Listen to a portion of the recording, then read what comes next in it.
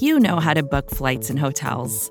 All you're missing is a tool to help you plan that unbelievable travel experience. That's why you need Viator. Book guided tours, excursions, and more in one place. There are over 300,000 travel experiences to choose from, so you can find something for everyone. And Viator offers free cancellation and 24/7 customer support for worry-free travel. Download the Viator app now and use code Viator10 for 10% off your first booking in the app. Find travel experiences for you. Do more with Viator.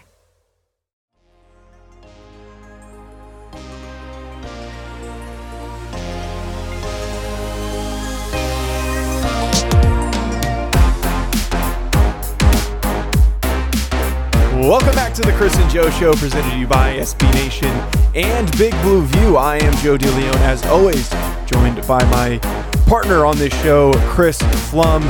Today on the Chris and Joe Show, we are going to be exploring a interesting topic of discussion, as we're going to be doing throughout the remainder of this off-season leading into the preseason.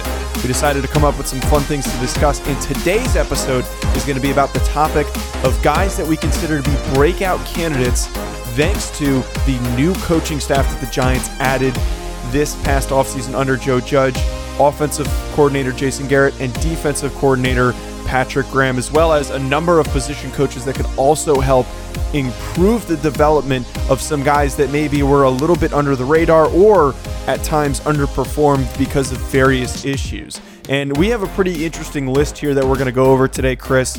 Some guys that are bigger name players that could really flourish, some guys that have underperformed, like I said, but now with a different schematic outlook could have a bigger impact come game day. And the first guy, though, is a little bit of a different case than the rest because he's been injured, he hasn't been on the field fully, and maybe you could chalk that up to not really being put in situations that keep him healthy because of his issues. And that is tight end Evan Engram, who I've seen time and time again Giants fans calling Engram already a pretty significant bust because he hasn't played a full season because of injury issues.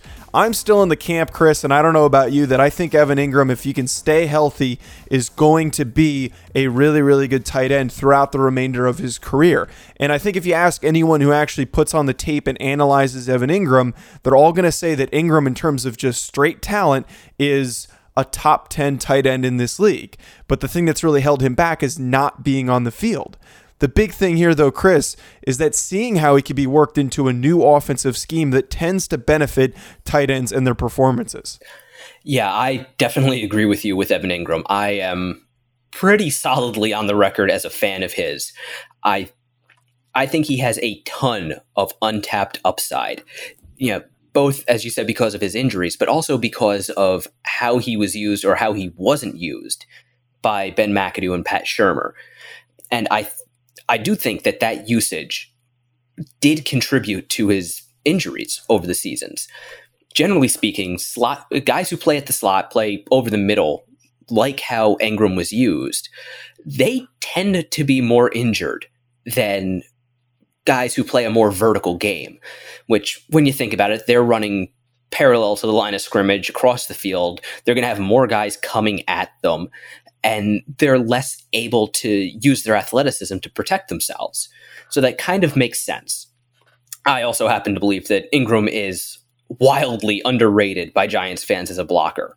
I think there's a whole lot of nostalgia for Mark Bavaro, but that just isn't how tight ends play anymore. And honestly, I have my doubts as to whether or not Bavaro could be as dominant today as he was back in the 80s, but that's a whole other topic.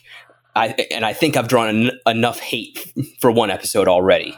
But yeah, moving back to Evan Engram and the Air Coryell, the scheme really does work to a tight end's advantage because it uses the receivers to stretch the field, stretch the defense, and create holes that a tight end, especially an athletic one like, Kellen Winslow was the original, but also Evan Engram and Antonio Gates, if you're looking for a more modern analog.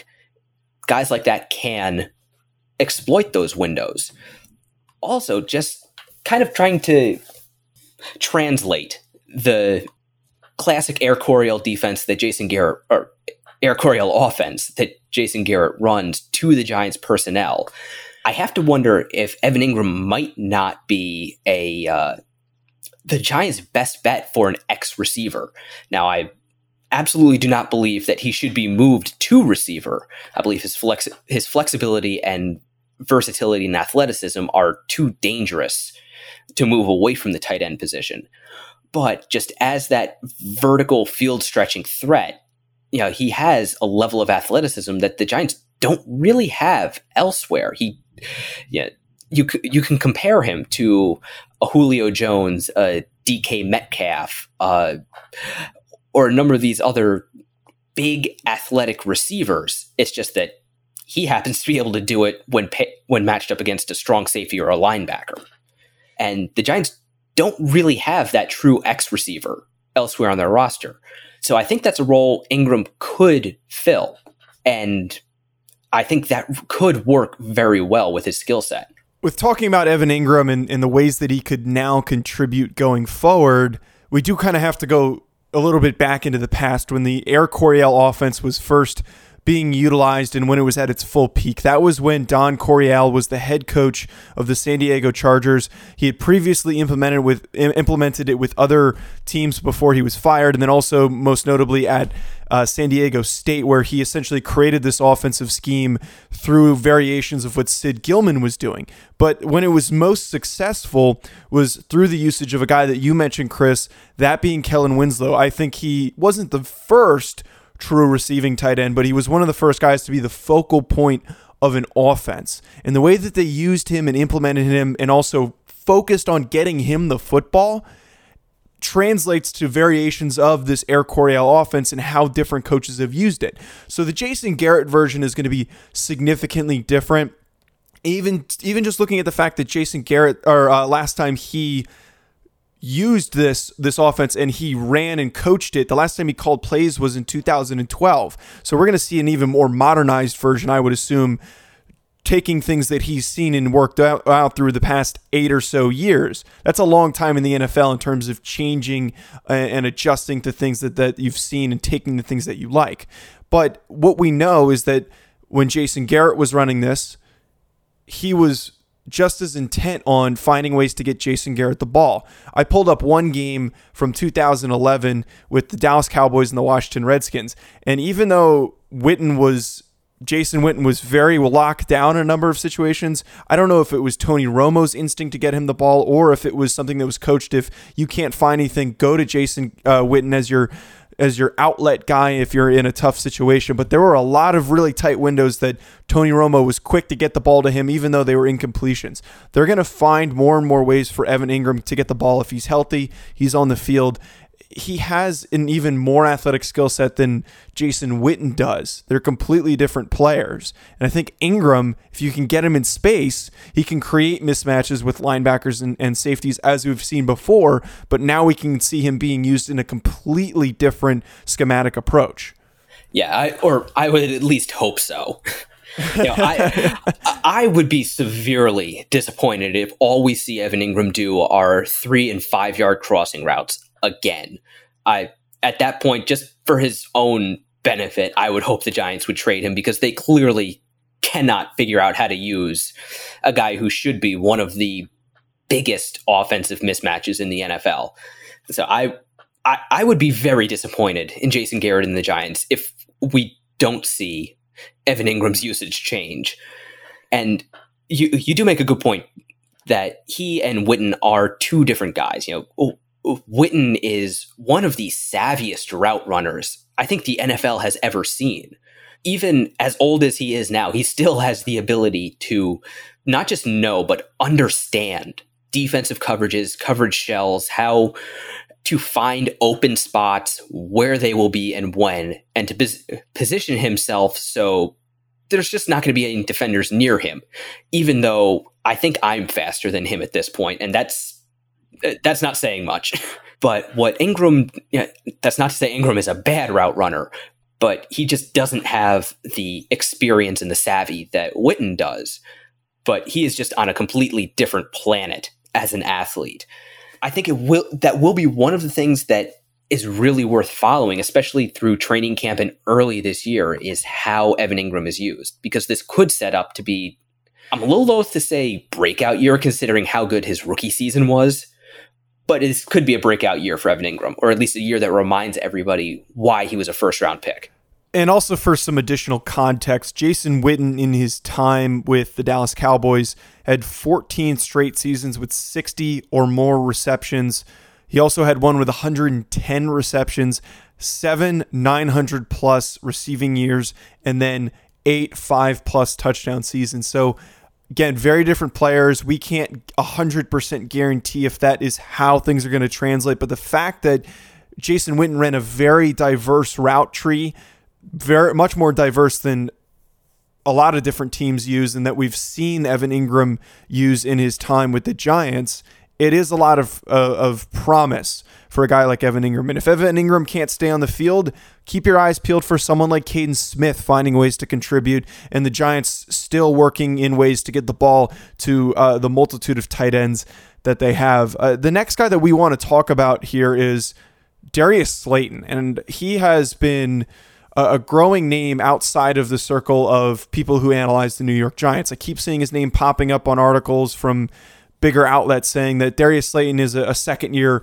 breakout candidate. And what he was able to do in his rookie year towards the end of his rookie season, I think opened the eyes of a lot of people. Now, we have always been talking very highly of Darius Slayton because we watched him very closely. And we got to see him every single week and analyze what he was doing. But now that there's a completely different offensive scheme, and again, we're going to kind of relate this all back to the Air Coryell and what it means for Darius Slayton. Because there's this new scheme, I think it really benefits the skill set that Darius Slayton has. And if you don't know how the Air Coryell works, the goal is to stretch the field with deeper passing concepts, and then also having dump-off situations for things that are short and to intermediate that can at least allow, if those deep passing options aren't open, for the quarterback to dump the ball off to. And Darius Slayton, we saw flourish in these situations where they asked him to run really deep routes and was able to sneak his way through coverage or beat guys in man coverage to pick up these huge gains. He didn't really do a whole lot when you were trying to find him the ball in short to intermediate situations. He's not that type of a player. I think that his skill set is go, use your deep speed, and beat the guys that are supposed to be covering you. And with a lot of these deep passing concepts that are going to be used in this offense, Darius Slayton, like I've said, has the perfect receiving skill set to work well on the outside for this Jason Garrett offense. I have seen more than a few Giants fans say, maybe Darius Slayton could be the Giants' number one receiver. I've said before, I don't want to hang that on him. I do, however, think he could be the Giants' Miles Austin. Just think back a few years to how many times the Giants would look like they had the Cowboys offense pretty much figured out, pretty much locked down, and then all of a sudden Miles Austin would go streaking down the field for 30 yards. And it would be absolutely maddening. And I think that is the role that Darius Slayton could have in this offense. A more vertical passing game will definitely play to his skill set, because that was a lot of what he did at Auburn. He basically ran two routes, either a go route or a comeback route. And they basically, if the defender was ready for the go route, they call the comeback, or vice versa. So this, I think, will play to what Slayton does well with his explosive athleticism. I also think, we concentrate on what the new coaching staff can do for the players. I'm excited to see what another year with Tyke Tolbert can do for Darius Slayton, because Tolbert is one of the best receiving coaches in the NFL. He is a former NFL receiver. He knows the game from between the lines, and he knows how to translate that to young players. And I do believe Slayton does have plenty of room for growth. I would like to see him get better at generating separation with his route running. Yeah, maybe not necessarily in the short area of the field, but just down the field, if he can use his routes to better generate separation, increase the size of catching windows, I think that will go a long way to help the offense as a whole and him in particular, because last year, despite all the good plays we saw from him, he had one of the worst separation rates in the NFL. And this is going by NFL's next gen stats. He only averaged 2.2 yards of separation per route run. That is pretty low. That was the seventh lowest of all qualifying receivers and tight ends in the league last year. So there is definitely room for improvement. And I think another year working with Tolbert will help him make that improvement. That separation rate was obviously a big issue for him, and I think that's a big reason why he didn't produce more than he did. He could have been more productive if he was able to get off of some of the guys that were covering him a little bit easier. But I would say more consistently productive. Yeah, be more consistently productive, because there were some games where he disappeared a little bit and we didn't really see much from him. But the thing I see with Slayton is not leading the team in targets and having some ridiculous receiving total at the end of the season.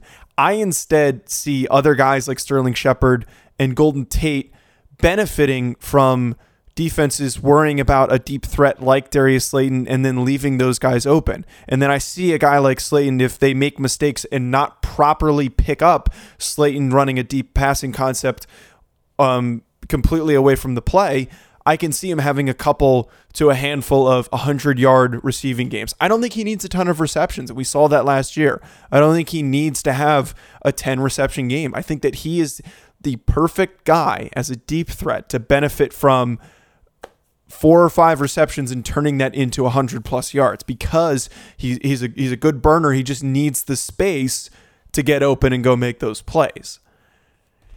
Chris, the last group that we want to talk about here is not a specific player. It is a full position group. That is the Giants' offensive line. And with so many offensive line issues over what seems to be basically a decade at this point, anything can really have a bigger impact in improving this offensive line. It wouldn't really take much to see a progressive step forward. And they invested a lot of draft picks this upcoming year in young guys. There's a relatively young core now for this offensive line group, but I think the biggest sign of positivity is Mark Colombo, a very good offensive line coach coming to the Giants and then now working with and developing this group. And he most notably worked with and developed that Cowboys offensive line that was very, very good for a long period of time and still is pretty good towards the top half of the league in terms of talent along the offensive line. So having a guy like him is going to be very, very key and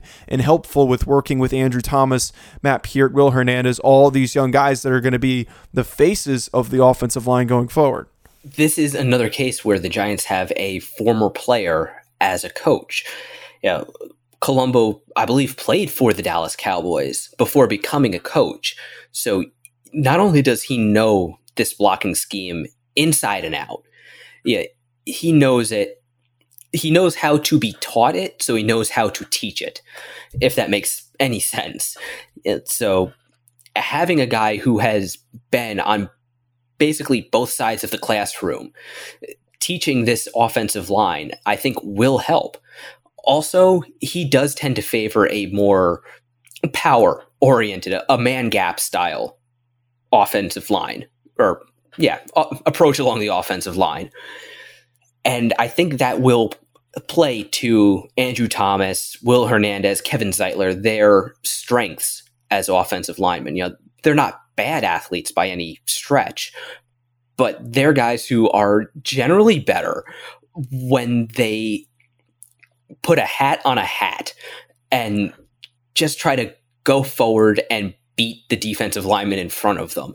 They're guys who generally don't do as well in a more finesse-based scheme. And I think that Colombo favoring that and teaching that will work to their advantage. With the skill set of the offensive line, too, like you just said, it really works with what Colombo is going to be teaching and implementing, because they've got a lot of really strong dudes that we've seen them push guys around and bury people. And now if you going forward work with your group to focus on those strengths. I think that is going to be huge for the development of a promising offensive line unit that now looks pretty good after what they did in the NFL draft. We've got two more guys we want to talk about on the defensive side of the ball, but before we get to that, we're going to take a really short commercial break. Patrick Graham is the new defensive coordinator for this Giants team going forward, and we've talked a little bit about what he is going to be bringing to this Giants team schematically. Nick Filato talked a little bit about it when we were talking about Xavier McKinney and the way that he's going to work his way in, and it's not 100% easy to really understand what Graham is going to be doing because he had a very, very weak talent pool to work with in his time with the Miami Dolphins, but we can get a general idea of how he works with player strengths, tries to create confusion, mismatches, all of that good stuff. But the one thing that I think we can very easily compare this Giants defense to the Miami Dolphins defense is Dexter Lawrence to Christian Wilkins, both former Clemson football players, and then also rookies this past year. Similar builds, similar play styles, and I would argue Dexter Lawrence is much more talented than Wilkins, and I think he's going to be a lot more productive. So the reason why I think that he is our first defensive player, though, Chris, is that this Patrick Graham scheme thrives off of shifting, movement, creating confusion. And then what that then allows a guy like Lawrence, who's quick-footed, strong, explosive, is to create space and get through off of stunts, but also create pressure by allowing other guys to be set free because you need to occupy multiple blockers on a guy like Lawrence. I think he has that exact skill set that you really want in a big space-eating defensive tackle, but the way that we saw Wilkins be productive last year was not just taking up space, but rather creating pressure and moving offensive linemen off the spot that they're supposed to be hitting. Yeah, and I think that's a mistake a lot of people make looking at Dexter Lawrence. You see a guy who's 6'5", 340, and say, oh, he is a rock. He is a nose tackle. He is a guy you put in the middle of a defense to clog up interior running lanes, and eat up double teams, and don't ask him to move a whole lot. But that really isn't Lawrence's game.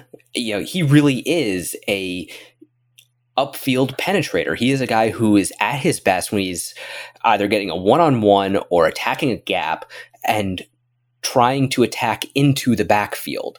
We saw on occasion, especially after the Giants added Leonard Williams last year, they tried him at nose tackle. And it really didn't work all that well. Despite all of his size, that just isn't who he is. Yes, he is big. Yes, he is powerful. But Dalvin Tomlinson is just a better nose tackle than he is. He has a better understanding of leverage and better balance and all those things that you need to kind of win those heavyweight, super heavyweight wrestling matches. Lawrence his strengths are just being explosively powerful and overwhelming offensive linemen. And I think that is something that will play well to this defense, where, who knows, you might only have one down lineman. But if that one down lineman is more powerful than any of the offensive linemen, that's something an offense has to worry about and account for. And that could create opportunities for whoever else happens to be going downhill on that play. And what Patrick Graham likes to do, and you talked about the one down lineman situations, is he'll tend to have 1 to 2 linemen actually playing on the line of scrimmage, and then he'll use linebackers with diverse skill sets, shift them around, move them in and out of gaps before the ball's even snapped, and then set everybody free. So the offensive line doesn't have time to say, all right, we're picking up this guy, we're picking up that guy. Instead, you watch the offensive line and they're just looking around like, which guy do we have? Which guy do we have? And then just waiting and hoping that they decide to slide in the right direction and pick up the right guys. That leads to a lot of free rushers. And I think the deal with Dexter Lawrence is that you let all these fast, athletic, defensive playmakers, linebackers that the Giants do have tee off. And then Dexter Lawrence in the middle can be that guy that overpowers guards and centers and create that upfield pressure. The way that you create sacks and also incompletions, poor decisions from quarterbacks, isn't always just one guy bending off the edge and coming home and making the play. We see that with Von Miller, but the Giants don't have a guy like Von Miller or Jadeveon Clowney. Instead, they've got diverse different pieces that can do different things.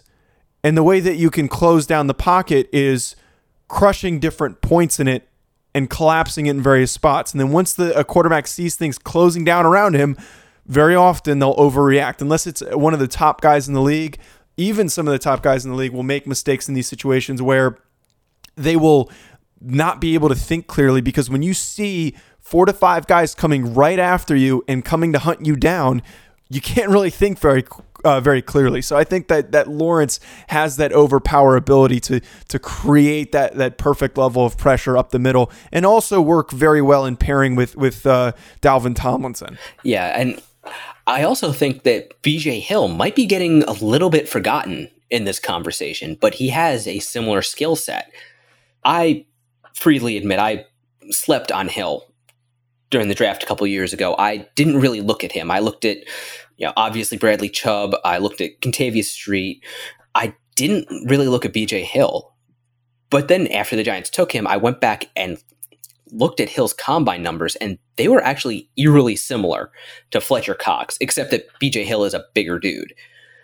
So he does have some of that same kind of skill set as Dexter Lawrence, as a bigger, more powerful defensive lineman who is surprisingly athletic. So having these guys who can, look like, big space eaters, but be used in stunts, twists, maybe even rush them standing up, move them around, assuming that is the defense that Patrick Graham calls, that we weren't actually seeing Brian Flores' defense with just, Patrick Graham reading out of the playbook. If that is the defense Graham calls, the Giants do have a lot of options in their defensive tackle room to create confusion. Additionally, assuming that Patrick Graham, like I said at the beginning of this segment, was a lot of good coaches will work with the strengths of your personnel grouping. And I think that we probably won't see as much of this single to 2 defensive tackle looks with a lot of linebackers creating pressure. I think because of how deep the Giants are at defensive tackle, they might be more willing to send some of those guys out there. So that's another thing to consider, because you still also have Leonard Williams, and there might just be too many heads to have. They might as well say, all right, we're going to keep more defensive linemen out there than we typically would, because we have those types of players. But if we're projecting, were you going to throw something in? Okay. If we are going to project, though, the guys playing behind the defensive linemen, the linebackers, if we were to consider someone, all right, who works well with what we can see from what the Dolphins did last year. And if you go through the stats from last year for the Dolphins, there were a lot of weird guys that had underratedly productive seasons in terms of quarterback hits, tackles for losses. I mean, Taco Charlton got cut by the Cowboys, didn't even play a full season, and he was able to get 5 sacks. So, no one had like a defensive player of the year type season, but there were some weird guys that had some pretty big stat numbers in some very specific categories that bring up some interesting question marks. So that leaves us to think, well, the Giants have more talented linebackers than the Dolphins did last year.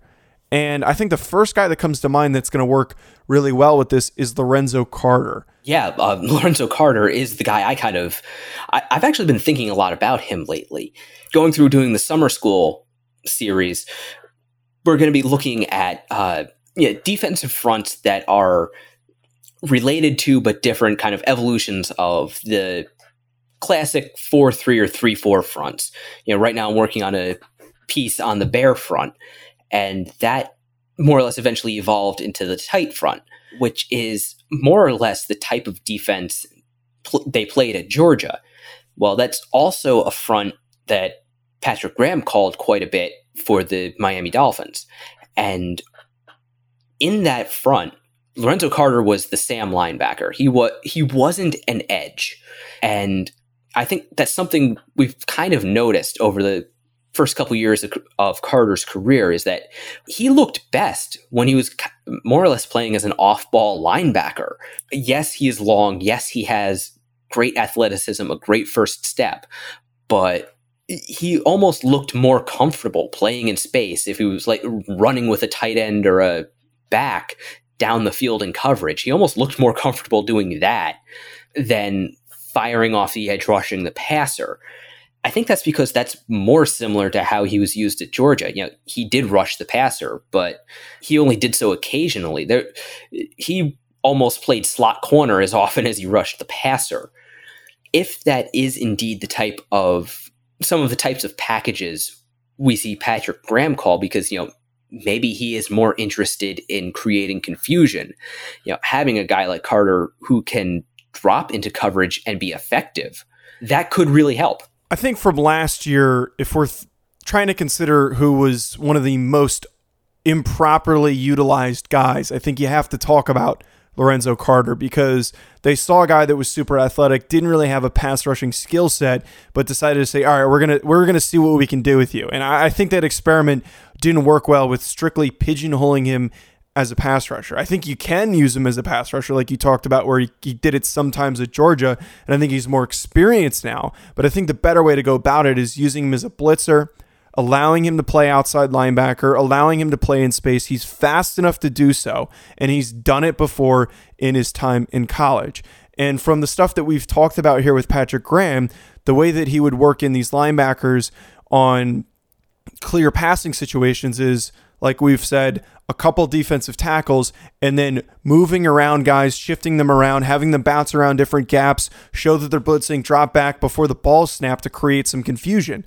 And the Giants right now don't have a clear-cut top talent as a pass rusher. So the way that the Giants are going to create pressure is causing confusion for average to below average offensive lines. Even good offensive lines you can confuse into making some mistakes and missing some players. And I think that what Carter does as a player, this works perfectly to his ability and his strengths, because the times that we saw Carter hit home and get those sacks were when someone missed him and didn't properly pick him up. We even saw Alec Ogletree do stuff like that. Whenever there were instances where these faster linebackers were set free, they were able to hit home and squeeze their way through a gap and go make a play. And Carter is fast enough, he's athletic enough, he's explosive enough to benefit from offensive linemen making mistakes. I don't think he's good, or not that he's not good enough, but I don't think he is seasoned and experienced enough as a pass rusher to win against a guy like Jason Peters one-on-one. He's just not that type of a player. If you watched him try to pass rush, he just doesn't have